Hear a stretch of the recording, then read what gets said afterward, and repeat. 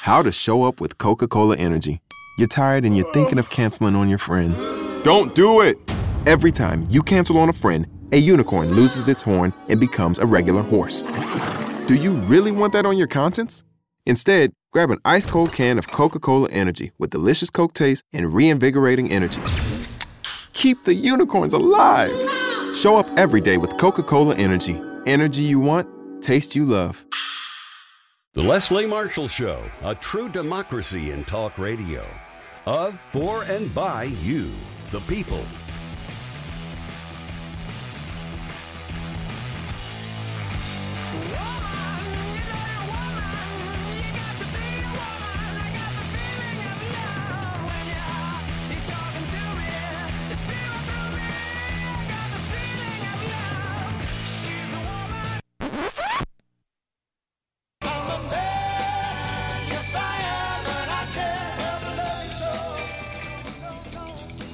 Good afternoon. It is Wednesday, August 9. This is the Leslie Marshall Show. I'm Ed Chung, Vice President for Criminal Justice Reform at the Center for American Progress, and I'll be your guest host for the day.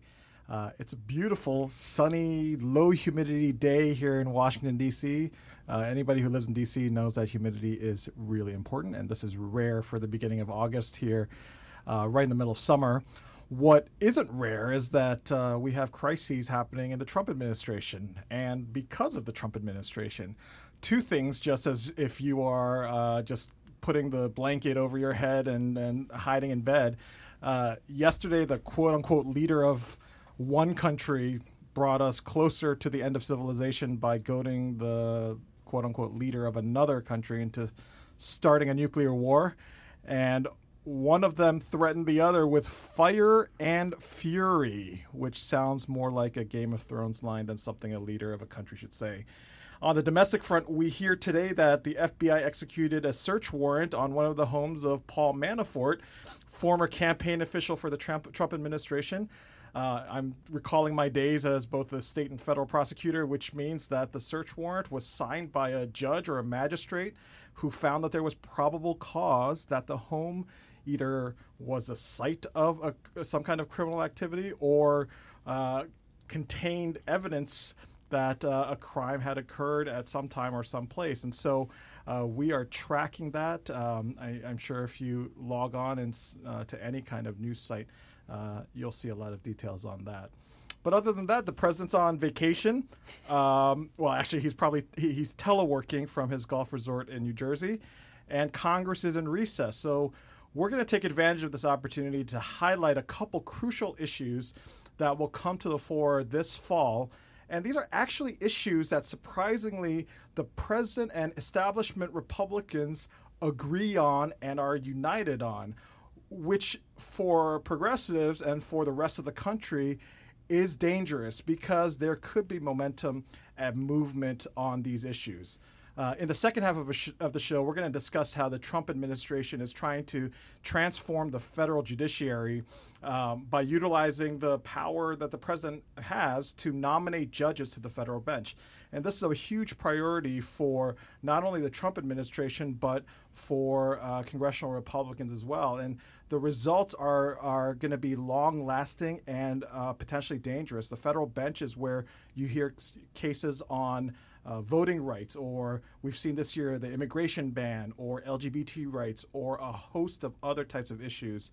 So nominating and confirming judges to the federal bench has a lasting impact on this country. So we'll talk about that in the second half of the show.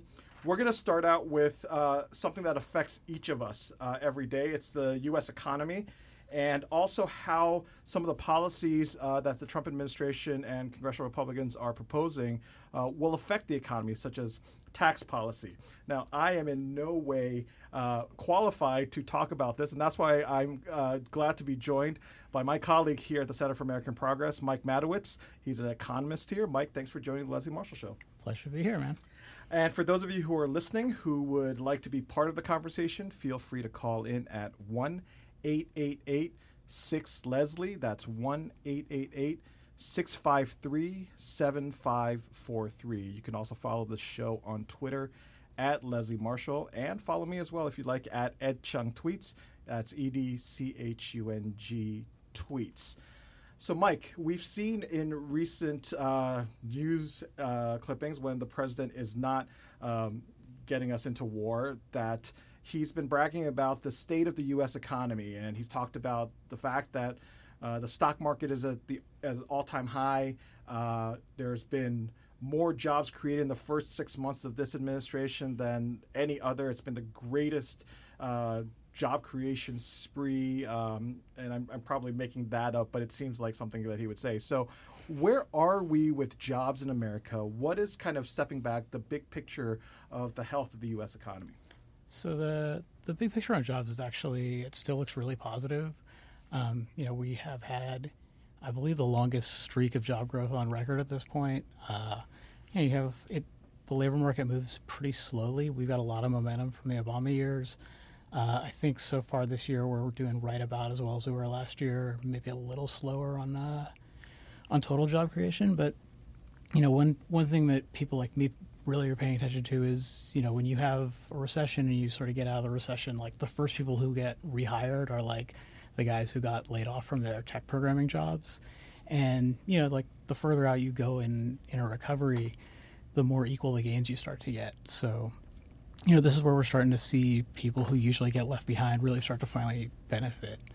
And so when we're looking at, let's take some of the individual things or indicators that the administration is trying to push out there. You talked about job growth. I think we were at, for the latest Department of Labor numbers came at like 210,000 jobs.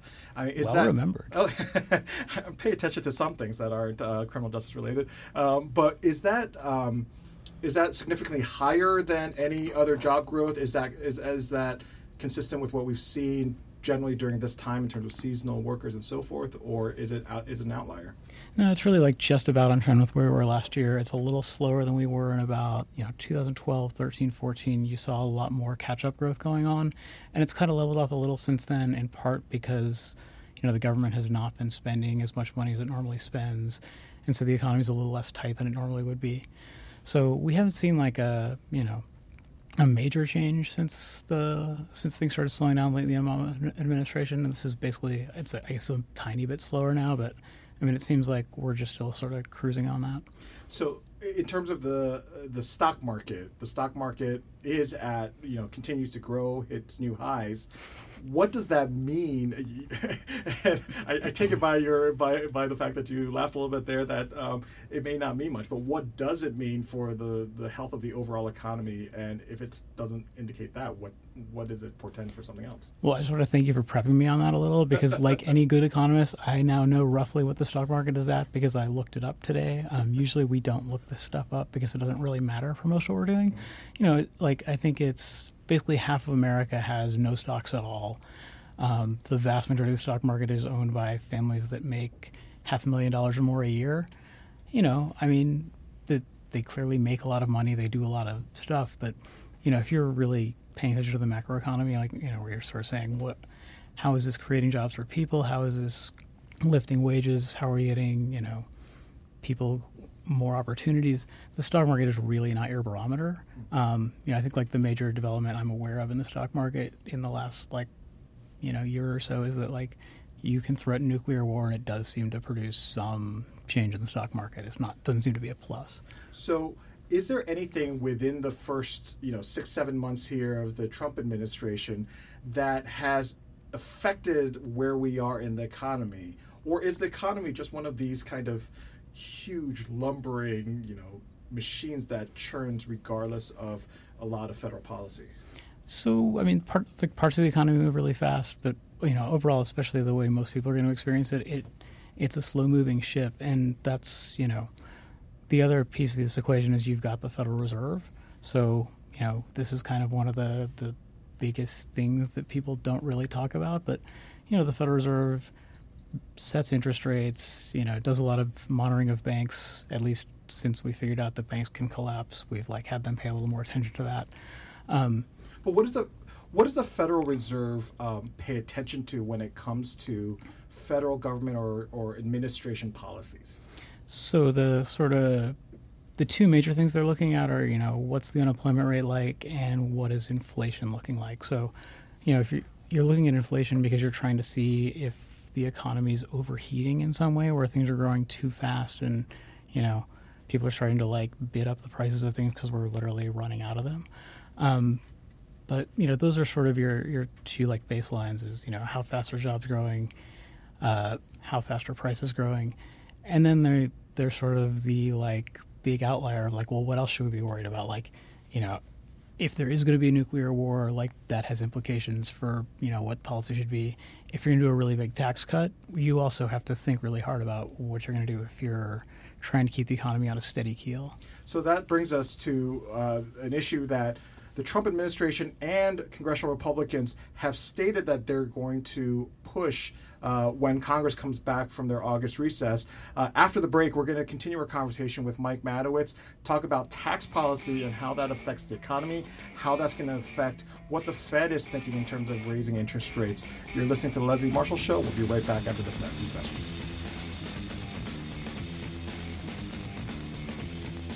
Life, liberty, and the pursuit of truth. The Leslie Marshall Show. 888-6-LESLIE.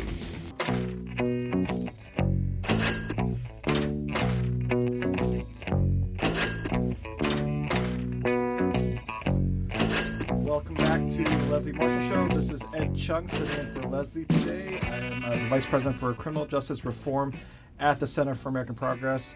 I'm joined here by my colleague Mike Matowitz, who's an economist here at CAP, and we're talking about the U.S. economy and also the things that the administration is prioritizing going into the fall. And Mike, we left it off before the break talking about the state of the economy, but also leading into what the Trump administration can do potentially that will affect the economy and actually potentially cause it to go in a direction that we don't want it to go. So we know that they've prioritized tax reform. And what does tax reform for this administration and for this Congress actually mean? Yeah, you always have to use the air quotes for tax reform, right, which is hard to do on radio. But it's actually gotten it's gotten more vague over time. I think like every time they've put out a tax plan, it's gotten a little bit shorter and had a little bit less detail. The one sort of clear thing that seems to be coming through in all this is there is a House plan they're working off as a template, and that was like a long plan that was like 30 or 40 pages. Now we're down to like 1 page. But the same principle is basically there, which is like we're going to cut taxes a lot on corporations and cut taxes on rich people. And, this is kind of something that Republicans have tried since about the 1980s or so, and they have this theory that it's going to, make the economy grow a lot. So like economists like me really like to test things like that, because if you can make the economy grow a lot, that's a good thing. But that claim has never really held up particularly well, and it holds up particularly poorly at times like now, when you have an economy that's been growing for a really long time. And one of the reasons it does that is you have the Federal Reserve looking for things that'll trip up the economy, so when they see one of these tax plans coming on and it's like, so here's the plan, we're going to cut taxes on these rich people by like trillions of dollars, and then it's going to be fine. They're also largely economists, and they're like, so we know that won't work. We're going to have to figure out a way to make sure we control the economy when you do this. So that's interesting, because what you talked about before was kind of this slow, steady growth that we've been experiencing, not only in job growth, but also in the overall health of the economy. I mean, since 2010, 2011, somewhere around there, we've basically been on a steady upward trajectory. Something like a tax plan that could really just revolutionize, and not in a good way, the way that the federal government collects money and the way that Americans pay. What's going to be the thinking behind that for the Federal Reserve in terms of when to raise interest rates at that point, if they will? Yeah, so typically they're trying to, I think the closest thing economists get to speaking English is trying to use metaphors. So we typically say the Fed leans against the wind. And in this case, you would be injecting a lot of money into the economy. So think of this kind of like when we did the stimulus in the middle of the recession to like prop up the economy, but like without anybody out of work. And so the natural reaction if you're the Fed at that point is you're going to raise interest rates and try and slow down the jobs market because, well, you're not trying to slow down the jobs market per se, but that's sort of a necessary side effect of trying to accommodate this huge shock in tax policy. So what will that mean for everyday Americans in terms of just jobs or whatever it may be in that they'll be experiencing financially? Yeah, and this is sort of where you get to the frustrating distributional parts of this, right? Is you can do a tax cut that's just for rich people if you're going to pretend the Fed's not going to do anything, but we pretty much know what the Fed's going to do. And so while these rich people are going to get a tax cut, if you slow the economy down, it's not the rich people who take the big hit, right? It's the people who are going to get laid off, who've just gotten jobs, who've finally gotten back on their feet. And, in many cases, this is sort of, I think like the last 3 years, you've seen most of the job gains have been people without a college degree, right? So in many cases, like heavy Trump supporters, right? Like these groups, these are people who are going to get, I'm looking for an artful term to say they're not going to do particularly well in how this all shakes out.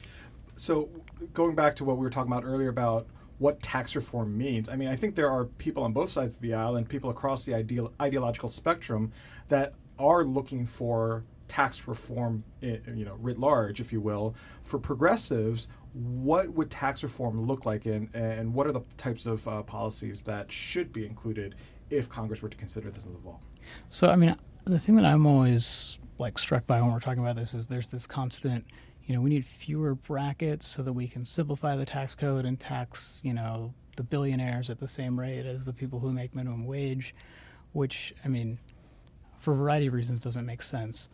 I think if you're a progressive and you're looking at this, you need to figure out ways to better target tax policy at the very richest people, because, we really have seen over the last generation a big shift in where the income growth goes, and our tax code has kind of moved in the opposite direction.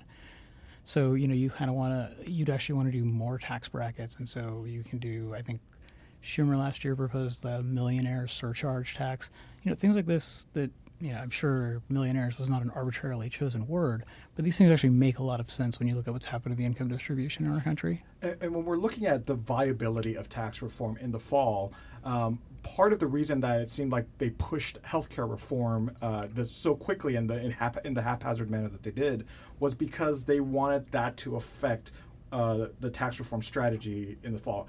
Just real quickly, could you now that healthcare reform has not passed, what does that mean for the prospects of tax reform in the fall? Yeah, this is one of the reasons each of the proposals has gotten a little more vague, is they were expecting to have a big cut in expenditures when they kicked a lot of people off Medicaid.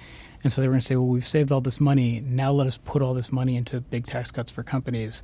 And so now they're in this position of not having the money to do tax cuts for companies and trying to figure out how to still do the tax cut without any money, which seems hard.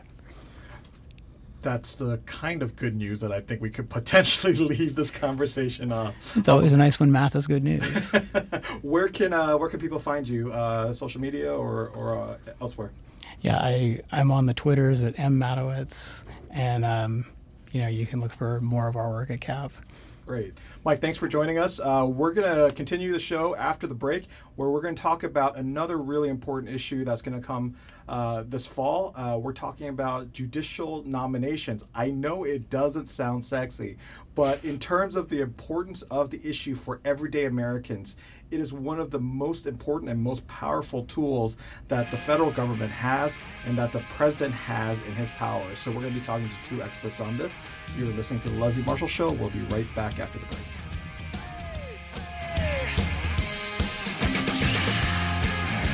Leslie Marshall. Real people, real life, real talk. 888-6-LESLIE.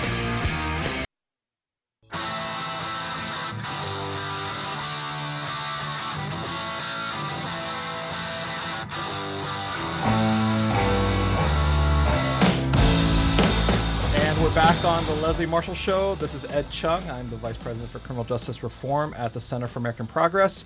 If you want to be part of the conversation, please call in at 1-888-6-LESLIE. That's 1-888-653-7543. You can follow the show at Leslie Marshall, and also follow me, if you will, Ed Chung Tweets, at Ed Chung Tweets. So one of the more strategic and dangerous yet overlooked aspects of the Trump agenda is to reshape the federal judiciary by nominating judges that have, well, let's say different perspective than not only progressive Americans, but I dare say mainstream Americans as well. And so with me to discuss the importance of the president's constitutional power to nominate federal judges to the bench are two experts. We have Lena Zwarenstein, Director of Strategic Engagement at the American Constitution Society, and Daniel Goldberg, Legal Director for the Alliance for Justice. Thanks for being here. Thank you. Thanks for having us, Ed. So the issue of nominating and confirming judges rarely gets national attention. I mean, I think you will have there was a lot of activity earlier this year with the Supreme Court nomination and eventual confirmation of Neil Gorsuch, but it's not something that is on the forefront of the minds of most Americans. And why do you think that people should care about this issue, especially when we're talking about district court judges, appellate court judges?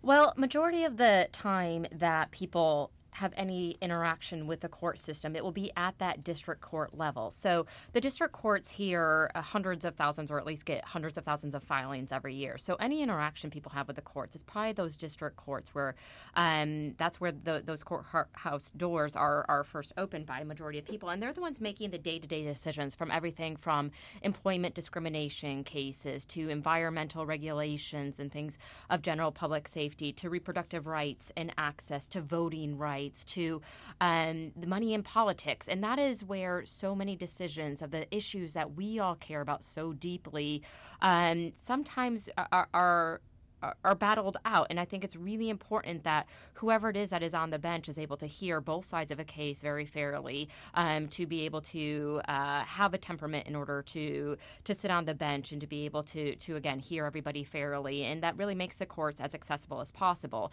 And because those district courts and those circuit court level judges are so important, it's something that it would be, I think, very important for a majority of Americans to be paying a little bit more attention to. If you care about reproductive rights, if you care about criminal justice reform, if you care really about any issue, you should care about whoever it is that sits on the bench. I want to follow up on what Lena said. First of all, the Supreme Court only hears about 80 cases a year. That's right. The vast majority of our rights, what the Constitution means, what our legal protection means, are decided by lower court judges. You talked about, I think, thousands, millions of Americans concerning themselves with the president's nomination of Neil Gorsuch.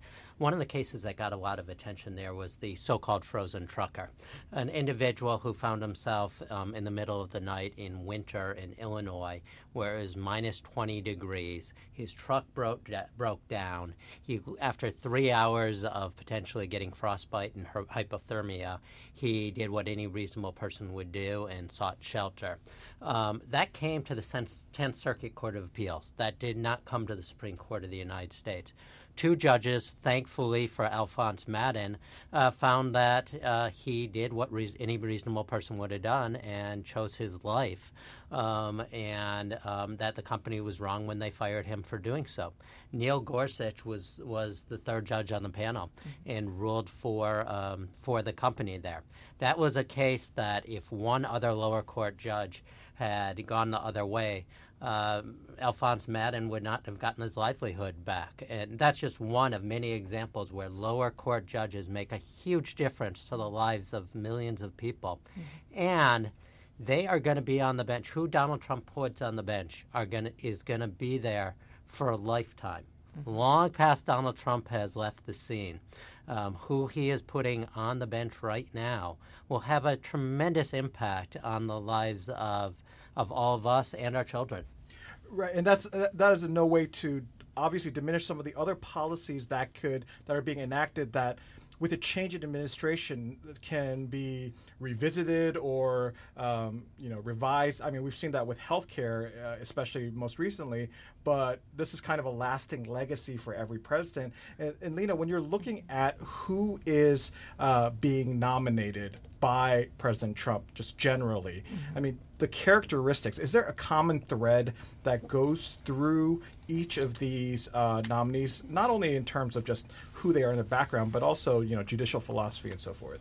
Yeah, they all tend to be very ideological in terms of they have a very conservative ideology. Let me be very specific about that. There tends to be all nominees who are very young, as Daniel mentioned. These are judges who, based on the Constitution that they serve during good behavior, that means for the rest of their lives, these are folks who could be there easily for another 40 years on the bench. And that is something that is very deliberate by this administration to make sure that these nominees are quite young, and they are a number of them are very, very smart. That is certainly true, but they tend to be folks who subscribe to a very narrow view of the Constitution and our rights. I think, Daniel certainly can speak more about some of their individual records. The American Constitution Society, just so everyone knows, does not oppose or endorse any particular nominee or policy in general, but we're certainly very concerned about the process by which nominees are selected. And one thing I will just say, and we might be able to talk about a little bit more later, is that the way in which that this administration has chosen to select these very young, some bright, very troubling nominees has been to primarily outsource this process to a small number of people. Traditionally, home state senators play a significant role in the selection of judges that serve on the benches that are within their states. That is something that seems to be very widely disregarded by this administration. During the election, President Trump campaigned basically to shore up his conservative bona fides with a short list of folks he would put on the Supreme Court if given the opportunity, and obviously he was, in the fact that Chief Judge Merrick Garland's nomination unfortunately expired, and Senator McConnell took full advantage of that, obviously by making sure that Neil Gorsuch was confirmed. And that short list includes many of the nominees that we're seeing right now being elevated or being nominated to a lot of these circuit court vacancies. So we're here on the Leslie Marshall Show. We're talking judicial nominations with Daniel Goldberg and Lena Zworenstein. And Dan, let's go into the individual judges or the ones who are being nominated. I don't want to go alarmist and say who are the worst of the worst or anything like that, but just kind of a typical judicial nominee. Can you give us an example of a couple? Well, let me tell you, there are, I think we all know, thousands of Republican lawyers out there who would be fine, quality judges, who would read the briefs, apply the facts to the law, who we have no question that they're qualified to be federal judges. In many cases, that is not who the Trump administration is nominating. They are nominating, quite frankly, right-wing zealots, ideologues, and people who have no right judging other people. One individual, Damian Schiff, is being nominated to the Federal Court of Claims. He is 38 years old. Damian Schiff was a prolific blogger. In one of his blogs, he said that Justice Kennedy is a quote-unquote judicial prostitute. Wow. Exactly. The President of the United States nominated somebody who called a sitting United States Supreme Court justice a prostitute. And can I just say this? I think at any other time that would get more just exactly craziness. But I mean, unfortunately, we're just in a time where that kind of just rhetoric seems more commonplace. And I hope that people understand the difference. Even saying that, this sounds bad, but a president may be able to say that, but we certainly don't want judges to take that kind of approach when they're supposed to be neutral arbiters in deciding cases. And he also wrote a blog criticizing a program in California school district designed to prevent bullying against LGBTQ students. The title of his blog was, quote-unquote, Teaching Gayness in Schools. He also has said that Earth Day, an innocuous holiday that encourages the planting of trees, is a threat to our liberty, and that because of the EPA, we are all living not as citizens but as slaves. Wow. A person the Senate just confirmed to the Sixth Circuit from Kentucky, the Sixth Circuit, which covers Tennessee, Kentucky, Ohio, Michigan, millions of people whose lives are going to be impacted by this individual. Also a prolific blogger, spread birther conspiracies about President Obama's relationship to Kenya over his blog. In one blog, he encouraged Nancy Pelosi, the first woman Speaker of the House. he said that Mama Pelosi should be gagged. Wow. And he says that the right of women to control their own bodies and decide whether to have an abortion was similar to Dred Scott in slavery. They're going to start teaching blogging classes in law school the rate that this is going. We have a call on line one. Dean from Buffalo, you have a call on the Leslie Marshall Show? Yep. I got to hand it to you, ladies and gentlemen. It is like listening to a Mensa meeting.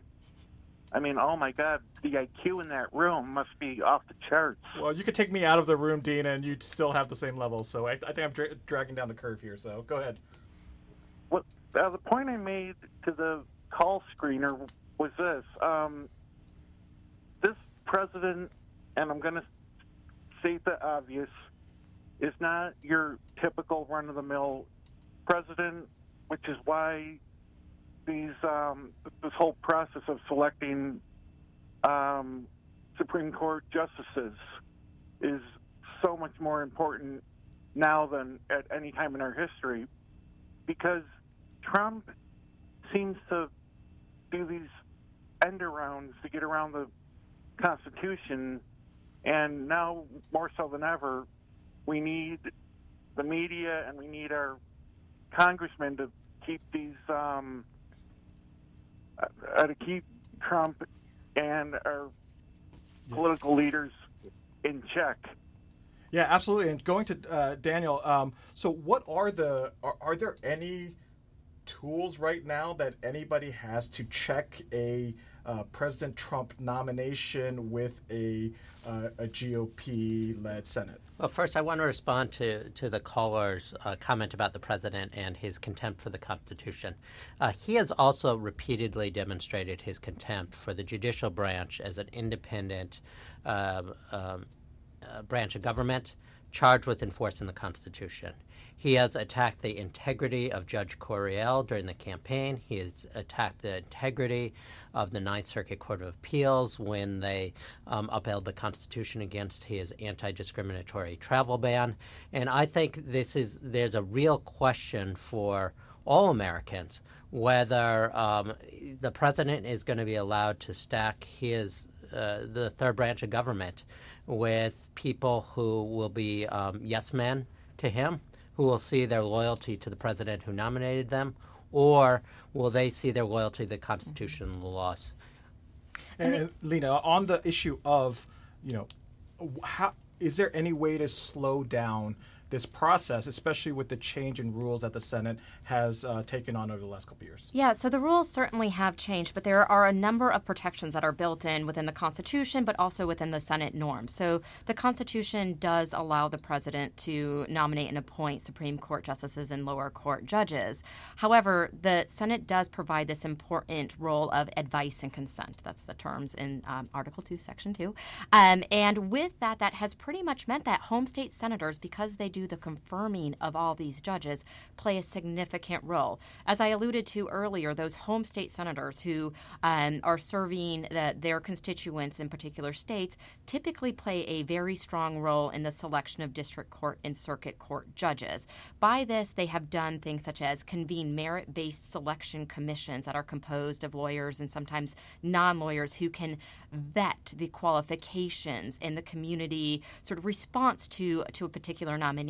Those are types of processes, and other senators have different processes, but that can help moderate and make sure you are not putting on somebody on the bench who might not have the community support or might not have the temperament, someone who is very well respected in the government. This administration seems to be not paying attention to those types of processes, at least so far, and we can point to a number of circuit court nominations. Certainly the 8th Circuit Court nomination of Justice David Strauss. He's a state Supreme Court justice who had been on Trump's shortlist during the campaign. There was no meaningful consultation with the two Democratic senators, Franken and Klobuchar, prior to the nomination, and these are two members that should be noted that actually sit on the Judiciary Committee. The same is true on the Sixth Circuit, a Michigan seat with Senator Stabenow and Peters, where they were pretty much alerted nearly at the same time the rest of the public was. And that is a courtesy, and it goes beyond courtesy, where you would want to make sure there are steps in place. And that is seen in such a thing called the blue slip, which is a literal blue slip, that after a nomination, the longstanding tradition of the Senate Judiciary Committee, which is the committee that reviews the judicial nominees and their records, is to say to the home state senators, you have an option in this case to say that you approve or disapprove of a nominee that would be confirmed to a seat on one of your courts in your state. And senators have taken a long look at a lot of records, and over the course of, the Obama administration have done a lot to leverage those blue slips to allow further consideration. The ABA also does a review that this White House has decided to decouple from its own review, which takes an additional 4 to 5 weeks in order for them to review a nominee's record. So there are a number of norms and practices in place that certainly are opportunities for senators to have checks, but there's a lot that happens pre-nomination that this administration seems to be ignoring. And Dan, I'll give you the last word. Where are we looking at? What are we looking at for our country if this kind of, these nominations keep churning out the way that it's been happening over the course of the first, I guess, only 7 months so far? Well, look, during the Obama presidency, Republicans did not return the so-called blue slip, did not approve nominees, 17 nominations. Many of those vacancies are now being filled by Donald Trump. In 2015, Chuck Grassley, chairman of the Senate Judiciary Committee, made clear that he is committed to keeping in place the 100-year-old tradition of the Senate that both home state senators have to agree before a nomination will be processed. I assume that Chuck Grassley is a man of principle, and in 2015, when he made that statement, it wasn't only because Barack Obama was president, but that he truly believes it. Democrats have a ability in states where they have senators to make sure that only consensus mainstream nominees committed to constitutional values and legal protections are gone through the process, and Democrats have to use that power. This has been a real interesting conversation, and I think for those who want to learn more about this, Lena, where can they find you? Certainly. On Twitter, you can find me at Lena Zwarnstein, which is ZWARENSTEYN. Or you can contact the American Constitution Society. And Dan? I encourage folks to go to the Alliance for Justice website. We do reports on all the president's circuit court nominations, and there's some troubling ones out there, folks. Great. Thanks to you both. We appreciate it. We'll be right back after these messages.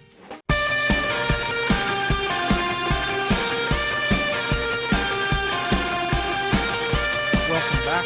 This is the Leslie Marshall Show. I'm Ed Chung. We're still here. We're not at war as far as I know. And we just had a really interesting conversation on judicial nominations. As somebody who is a lawyer, and I don't admit that readily, but as somebody who's a lawyer and practices in federal court, the importance of judges at all levels, but especially at the federal court level, both in the district courts, in the circuit courts, and the Supreme Courts, is vitally important. And the law that is set at the lower courts that's not overturned by appellate courts, that stays, and judges rely on that going forward. So I hope you really pay attention to the issues such as judicial nominations that may not be getting the headlines, but that could still do a lot of damage to our country if the administration pushes policies in the way that they have been doing so far. I'm going to be here with you tomorrow as well, sitting in for Leslie, and it'd be great if you could join, because you're going to meet a mother and daughter who talk about criminal justice reform in a really interesting way, because it has affected their lives personally. But not only has it affected their lives, they took those experiences and turned it into helping people who have been touched by the justice system and help them turn their lives around. We're going to be joined by Teresa and Lauren Hodge in studio for the entire hour, and you're going to hear their story, their personal story, and you won't be disappointed at all. So please join us tomorrow. But as always, as I'm sitting in here, I just want to leave you with just kind of the word for the day, if you will. And I think for this time, it's the words for the day from our dear leader, fire and fury. We hope that those don't happen anytime in our future. We hope that we are here tomorrow